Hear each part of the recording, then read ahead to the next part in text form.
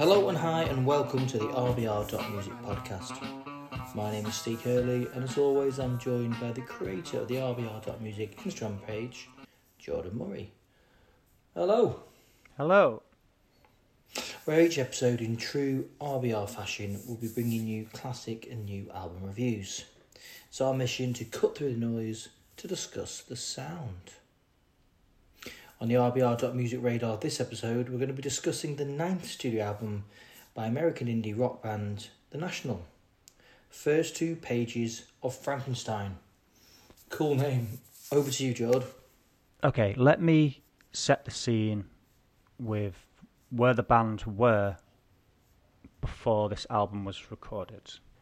Berninger, battling depression and writer's block, with his bandmates also going through somewhat of an existential crisis, the mood within the camp was very much that the National could be no more. It's totally at odds with their star rising among a new generation of fans. As guitarist, Aaron Dessner became the go-to producer for pop's biggest and brightest, adding a sprinkling of sad folk majestically over a slew of records by the likes of Taylor Swift and Ed Sheeran.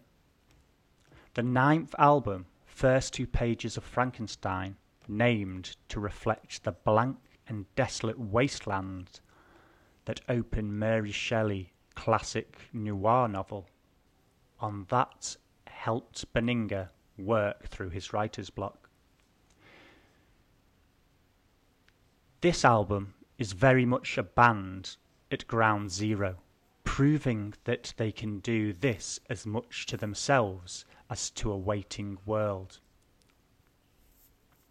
I was suffering more than I let on, pines Berninger.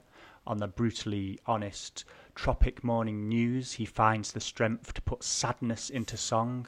There's nothing stopping me now from saying all the painful parts out loud. The Phoebe Bridges assisted song Your Mind Is Not Your Friend is a piano-led waltz through that haze where you try in vain to be persuaded that it's nothing. There's another Bridges collaboration, the aching This Isn't Helping, while the National get by with a little further help from their friends on the gorgeous Once Upon a Poolside featuring Sufjan Stevens. Then we move to the Alcott with their new pal Taylor Swift, the latter an arena-ready light is up ode to lending an ear to some hard truths. Ice Machines and Send For Me take the minimal approach of 2017's Sleep Well Beast, but with some of the subtle lushness showcased on the ambitious ramble of 2019's record come soundtrack, I Am Easy to Find. So, while Berninger, he's certainly singing of his family and bandmates, it feels the same of the National and the listener. Having made a name for their brand of what the frontman once called sad sack, mope, dad rock, brunch core, Americana. That's going to be my next tattoo, that. First perfected on their raw cult 3rd and 4th albums, Alligator and Boxer, the band are only now at their most emotionally direct.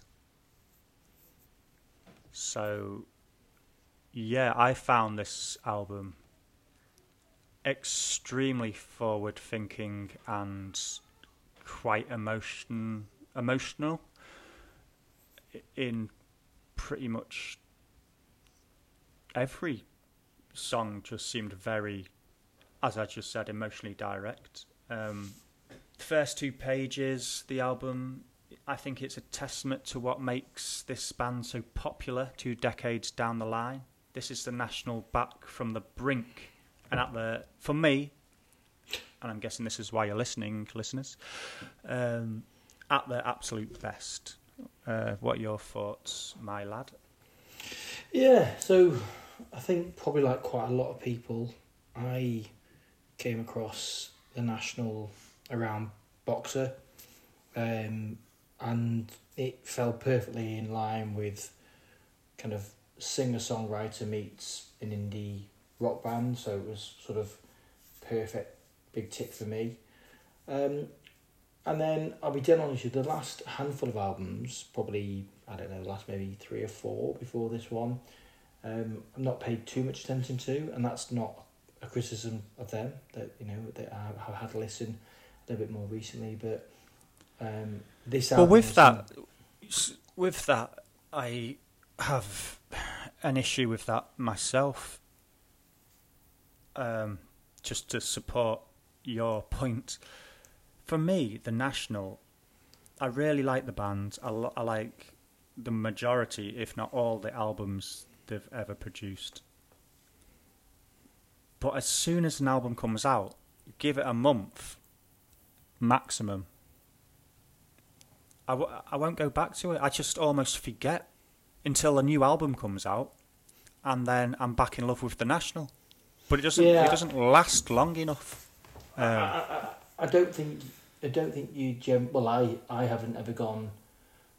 Like there's similar artists I've gone a bit head over heels for. You know, I've listened to albums 10 times back to back, 2, 3, 4 months, and 5 times after their last album's release. You know, there's limited repetition with The National for me, even though I would generally say they're, in a top number of bands that I would respect, enjoy, would have wanted to be in. You know, they are. I think they're cool. great, but yeah, they're cool. They tick a box that's of our generation. If you are heading to your back end of your 30s, they have ridden the wave of the 2000s moving onwards, and they've done it really well. And in my opinion, they don't really write a bad song. I mean, we'll come to it later, but there isn't really a bad track on this. It's all.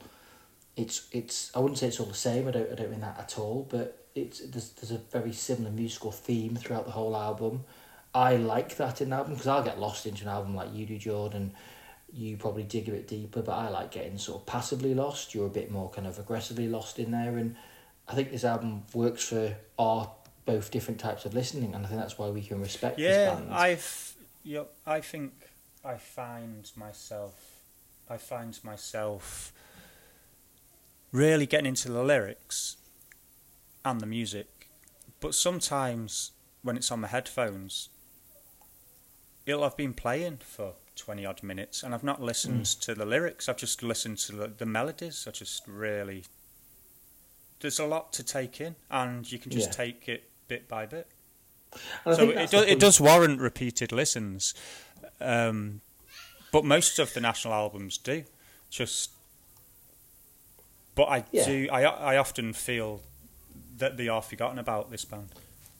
I think, and again we'll come to it later on, but I think that has to do with a little bit of, they write, I would say, and this is going to sound like I'm trying to be offensive, and I'm definitely not, they consistently write 7 out of 10 quality songs all the time. So there's no 1 out of 10s, 2 out of 10s. They are 7 or maybe 8 out of 10s, like pretty much consistently. So for me, that is an album that I will always listen to, but I do need a 10 out of 10 every now and again.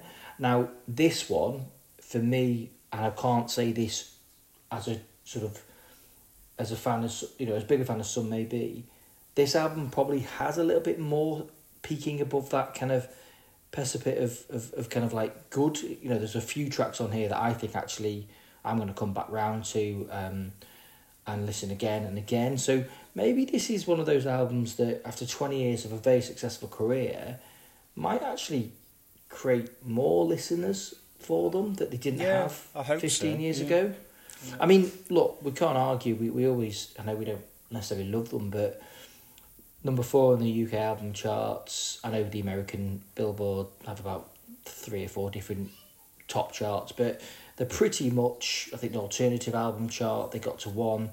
I think independent album 3. I think the US Billboard did 14. Like, they're not, they're not lightweights when it comes to a successful strong band. Following. Yeah, absolutely. And obviously, they've been compared to artists that, I would always listen to and love, and they must have inspired them. You can hear quite a lot of the I don't know, the sounds that you would always kind of come back round to from other artists. Do you know what I mean? Like there's history within there, and I think that for me is quite important. It doesn't necessarily have to like blow you out the water all the time.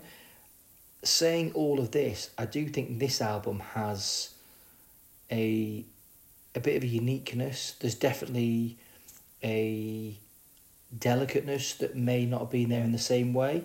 I think there's... Yeah, I think it's more accessible as well, although it's got its fragile parts, and like you said, Steve, it's... I think you can approach this as a new fan and not know too much about the back catalogue. But I think going back to the bands that they do get compared with, I mean, to be compared to a Joy Division or Cohen, Interpol, whoever it may be, Radiohead, I know they get referred to quite a lot as well. Like I think they're artists that you didn't have to be around in the mid-90s to love Radiohead. You can slip in 30 years later and go, shit, this is brilliant. And I think we'll probably see the National do another 9 albums. I think in this it has a Nick Cave feel to it, or imagery to it, which I definitely enjoy. And like you say, Leonard Cohen, so he's very powerful with his imagery, and I think it works really well with how this is written and presented. And I think, I mean, when I was listening to this, I can hear artists that sort of you and me sort of musically flirted with in our uni days, when we probably were a bit more kind of split in our music tastes. I was very much down kind of that Americana singer-songwriter of that era. You were a little bit more kind of historic and probably went back 2 or 3 decades of history. Yeah, and then we met sort of somewhere across that middle ground, and this band is that perfect meet in the middle if they're your two extremes. And again, it took me back to, I mean, there's elements of artists like Pete Yorn I can hear through this, and I like that, and because I hear that, I mean, I think there's one of the tracks, I think it was their first single release, Tropical Morning News.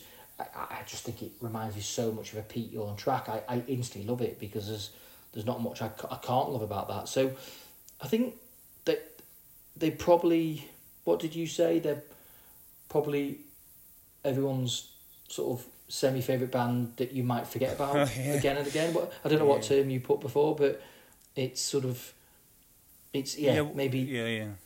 I think it's... This sounds really harsh, but I don't mean it to be. And I don't know why either. But here we go. Strap yourselves in, listeners. I just think the last 20 years, if you want to name your top 10 favourite bands, I think you'd forget to mention the National. I just think they're overlooked, that they're a cult band, which I hope this album puts them more in a position for the masses to enjoy.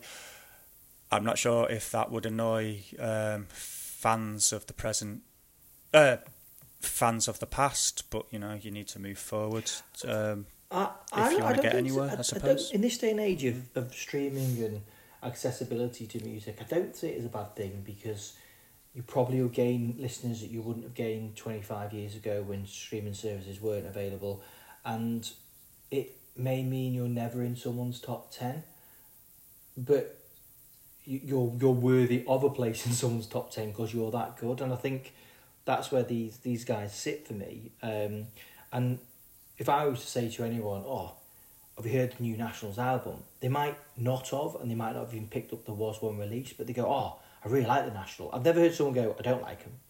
Like it's either they don't know them, and it's not their world of music, their genre of music, or it's very much, oh yeah, they're brilliant. But I must listen to that. I've had this conversation just the other day with someone, and it was like, oh yeah, brilliant, yeah, I'll definitely listen to them. They're a brilliant album. So they're a brilliant band, and that says a lot.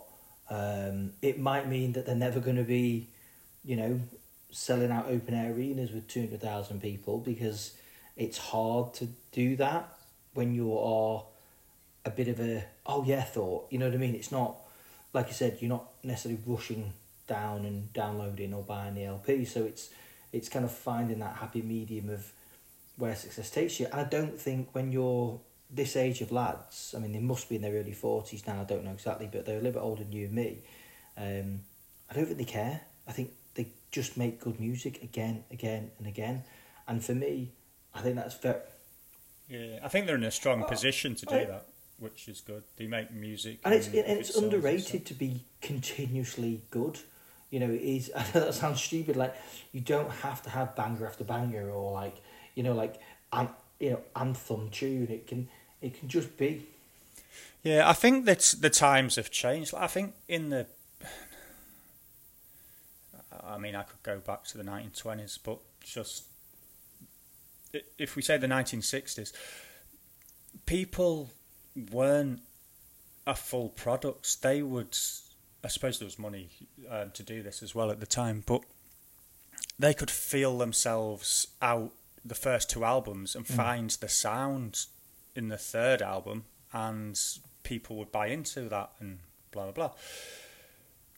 With streaming now, I think it's easier to for bands to find their album, to find their sound, because they can do all sorts of stuff and just put it out there. And what I like about the National is, if there's bands that will just, this is selling, this is our sound.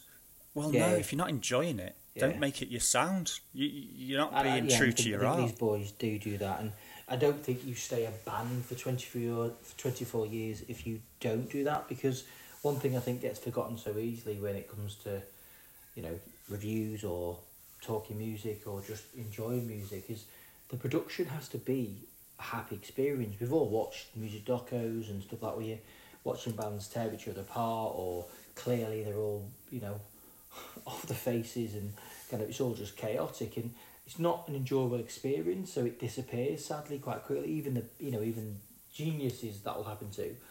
However, I feel when I listen to these guys, they love what they do. They enjoy performing.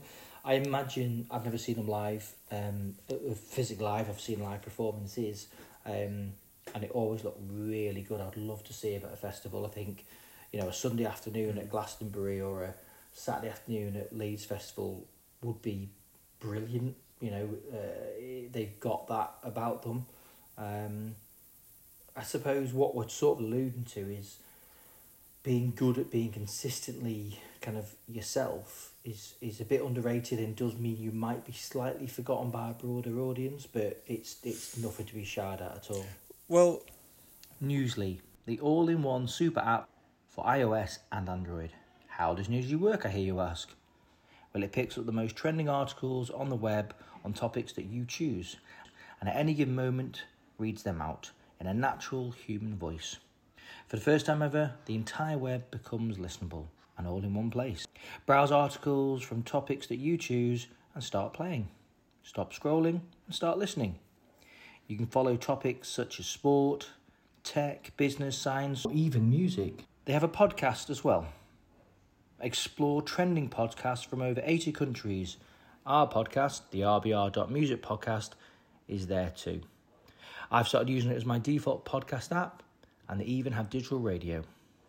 So download and start using Newsly for free from www.newsly.me in the description. And if you use the promo code, that's RBRMUS, you'll receive 1 month free premium subscription. Go and give it a go. No.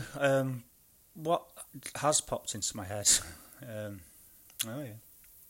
is, so they went through a difficult patch from I Am Easy to Find 2019, and this album, first 2 pages.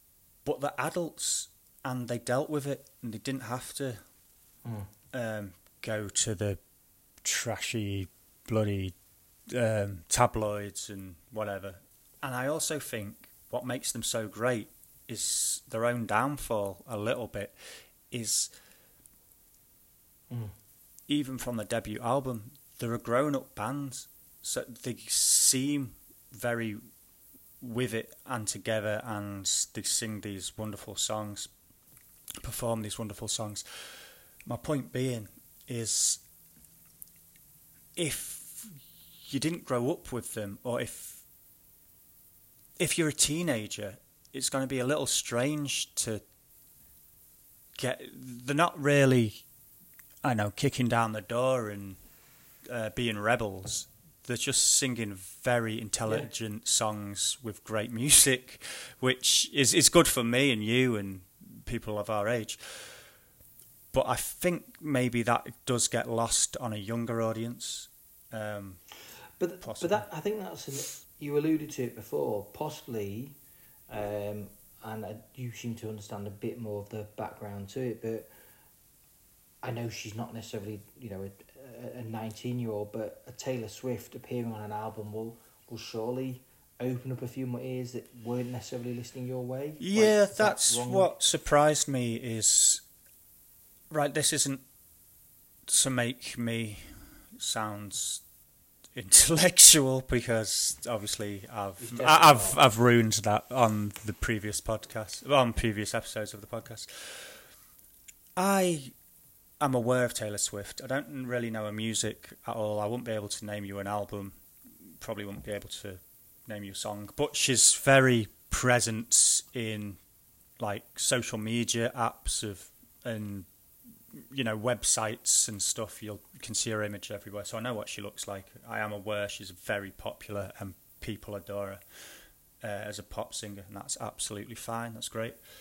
I'm happy to go and, when I have time, to listen to some of the albums and see what I make of it. But my point being is, I do find it strange that they chose Taylor Swift to have her on an album which obviously fans of Taylor Swift will go to listen to, but I don't think it's Taylor Swift music. Saying that, I've never really listened to Taylor Swift, so for all I know, this might be right up Taylor Swift's alley. I would find it very difficult to think that this is not a sales sort of, what's it called, scheme, maybe, to get new people to listen to them. But I also think if you listen to the National's back catalogue, it's not pop music.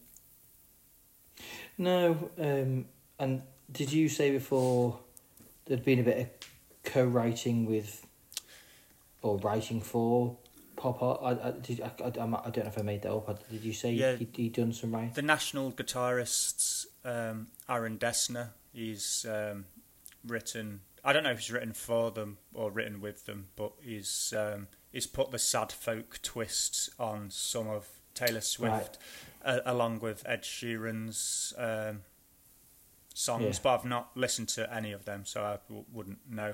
Which does throw my theory to one side, because it does. It when I was doing my research, I found that out. So maybe Taylor Swift is going down a sad folky sort of route. I have no idea. Well, I think the point, or certainly I was trying to make, I think you're on the same page, is it just seemed slightly out of place, but that's okay. No criticism. It is bit out of place. Where someone like Phoebe Bridgers, who we've discussed on the pod before with Boy Genius, like, she does fit them, I think, and she's on 2 tracks actually. But in saying that as well, just to play devil's advocate, if Taylor Swift was on a Gorillaz album, we'd be, whoa, isn't this quirky? Isn't this fun? Isn't this strange? Yeah. But because it's on a National album, we're like, this is strange and like not. It doesn't rest easy on my shoulders, this choice. Yeah, I suppose that probably is a compliment to the National a little bit, because they're brave enough to do it. Yeah. Yeah, and you get a bit protective over them as well. So if they kind of break mould a little bit, you're sort of like, oh shit, don't want it to be crap. I want it to be good, and I'm not saying it is. Do you know what I mean? You'll always have that. Any of the artists and bands that you love and enjoy, you're always going to have that. It's just they've collabed with two quite indie singer-songwriters, and then Taylor Swift, who's clearly a very successful pop artist. I mean, I think she's country pop. I think I'm right. Again, not massively clued up on that. I think she has come down the country pop music as well. But and I think it's probably the one bit of the album that I don't quite get, which we'll come to in a few moments anyway. So I suppose then that leads us to the perfect point in the pod where we will deliver our feature star rating. Over to you, George, for the star rating on this album, please. The Nationals' 9th studio album, first 2 pages of Frankenstein, I give 4 out of 5 stars. Mm-hmm. This album is a strong effort, strong album from them. I think it's going in a slightly new direction, and considering they had writer's block and they were almost going to break up the band, I think this is a joyous return, and I hope they do carry on. This is the in between I Am Easy to Find and this album. They've had the little wobble. I think I Am Easy to Find wasn't the strongest album they've ever done, but on saying that, the majority of the albums are absolutely fantastic, and I hope this brings them to more of a wider audience. I just think the subject matter they sing about I did find really interesting, and I always love listening to them and going down the rabbit hole of imagery they present to me as a fan, as a listener, and I just hope I don't forget about them after this podcast until the next album comes out. Well, I think this album has enough to kind of respark. Yeah, certainly the love of the for me the Boxer. Yeah. Alligator and Boxer. If no one's listened to those 2 albums, definitely give those a whirl. It was like 2006, 7, 8 era, and like I said, it obviously it's a really good musical era for you and me, and it definitely harps back to that. So, okay, well, star rating 4 out of 5. Well done, lads, and we look forward to hearing the next. We'll send you your prize in the post. Your Blue Peter badge for any British listeners. Yeah. So we'll move on to our final feature, which is the good, the bad, and the rad. And as it says, we pick a good track, a bad track, and a rad track. I'm going to take a little bit of a lead on this episode with this one, just because me and Jordan pretty much end up agreeing before we come on the pod anyway. So the good track, we went with Eucalyptus. I just think it's a great track. Good is probably a bit understatement. It is, I think, one of their singles being released. They have released 5 already from this album.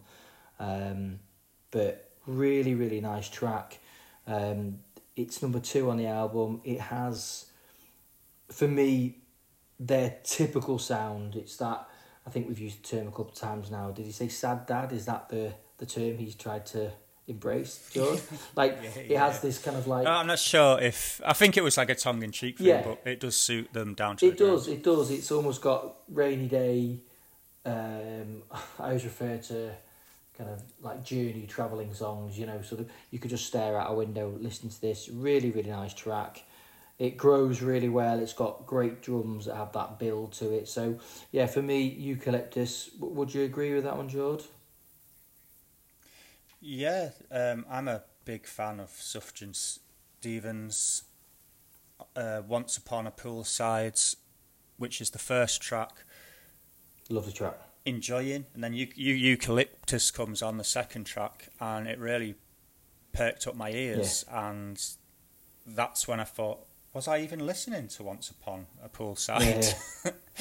As soon as eucalyptus comes on, I start concentrating. So I mean, before all that, I'm not saying the other song's a bad opening track. No, not at all. I've gone back to it and I've really enjoyed it. But yeah, eucalyptus definitely. Yeah, and like I said, there are a number of tracks not dissimilar to eucalyptus. That kind of classic indie, slightly lo-fi sound. So yeah, eucalyptus was our good track. Bad track, George. What do we settle on for the bad track, my mate? Dear me. Okay. There wasn't really a bad track, but the track that, for me, didn't flow as nicely, and it does sound like I'm bad-mouthing her, but I'm really not. I'm happy to learn more about her and listen to her music, but for me it was a little too poppy, and it just didn't flow well within the album, although I think it's a fairly good song. You can imagine people with the lighters out, swaying side to side. It's the Alcott featuring Taylor Swift. Yeah, and I think with that, it's not a critique of Taylor Swift at all. It just felt a bit out of place, and it is actually quite a nice track. I think. Yeah, it's nice enough. It's just the weakest. I think one. It's not even weak. It just doesn't. It just jars a little bit. No, yeah. I think if you listen to it, and about 2 minutes in, Taylor Swift's vocals become quite prominent, and my thought was, because it is Taylor Swift, you hear it be Taylor Swift because she is Taylor Swift, and I almost felt like it didn't need to be Taylor Swift. Now, her fans might say, no, we want to hear her voice, we want to hear her do something different than she usually does, but I just felt like it could have been a slightly more haunting voice, possibly. I've heard many bands such as, you know, The National and similar team up with other people. Like I said, the Phoebe Bridgers relationship I think works really well vocally, so it's not a criticism, it just didn't quite flow, and I don't know, I know she co-wrote it, and if she's been working with other members of the band, I completely get it, and again, who am I to say, you know, the progression isn't the right way forward, but it just didn't quite flow. But like I said, it's not a criticism of the single or the track, it's more criticism of how it fits within the album, because there isn't really a bad track on here. So sorry, Taylor, if you're listening, I'm sure you are. The Rad track. Yeah. The Rad track. I'm going to lead with the Rad track here, and I went with, and I think you jumped on board pretty quickly when I suggested this, Tropical Morning News. For me, as I said, personally, it reminded me of Pete Yorn, who's one of my favourite musicians of all time, and it's the most upbeat song. When we talk about the Rad track, we do like to refer to a track that possibly gets you a little bit, you know, wriggling in your seat and kind of moving. It's definitely the liveliest. It's got a bit of a more of a modern beat to it. It's got that sort of early 2000s sound to it that I love, that indie America, and it's just lively. It's definitely the lively track. Would you agree, George? Yeah, I really enjoy the track. There's a side note I'd also like to point out just for me, nobody else. Turn off then, shall we? Your mind is not your... Pardon? Should we turn it off then, yeah? If it's just for you, you don't tell anyone. Yeah, might as well. Joke. Thank you for letting me speak, Stephen. So Your Mind Is Not Your Friend, featuring Phoebe Bridgers, I think it's a beautiful track. It's not rad. Well, for me it's rad, but I don't mean rad as in let's go out dancing and have a great time. I've dealt with depression for most of my life. You know, I've not been able to get out of bed. I've really found things difficult. I'm on the up and up now, listeners. I bet you didn't think that was going to be this sort of conversation, but there you go. But this is the first song I've heard, that I've ever heard, that feels directly how I felt in the past with my depression, of trying to take my life and things like that. Your Mind Is Not Your Friend just hit me so hard, and that's what music's supposed to do, isn't it? It was just a beautiful moment of, I felt like the music was hazy and walking through hospital corridors and things like that. it didn't put me back into a position of like deteriorating, but I just thought it was a beautiful acknowledgement of you've come through the worst. And for that, I think this song is magnificent. And also the album I just has a special place in my heart for this one song. And I'm sorry if I've bored you listeners, but I felt I needed to tell you. No, it's cool, and we like the I thought you'd hung up, Steve. I thought you'd gone. No, we like the spectrum of Brad, and enjoying certain tracks for certain reasons and different reasons. So, no, really cool point, and it is a fantastic song actually, and it probably does deserve its own little subgenre on the good, the bad, the rad. So, cheers, Jordan. Thanks for being so open this evening. So, cheers, guys, as always, for taking time to listen to the podcast. We enjoy talking at you, and hopefully you still enjoy listening. Please do like, subscribe, and tell someone about the podcast. It does help us. If you do give us a thumbs up, it helps with the algorithm growth too. As always, we get some brilliant comments and communications with you guys through the Instagram that Jordan loves spending hours and hours a day working on. So keep communicating through that medium. Thanks again for listening, and we look forward to talking at you again soon. Cheers, guys.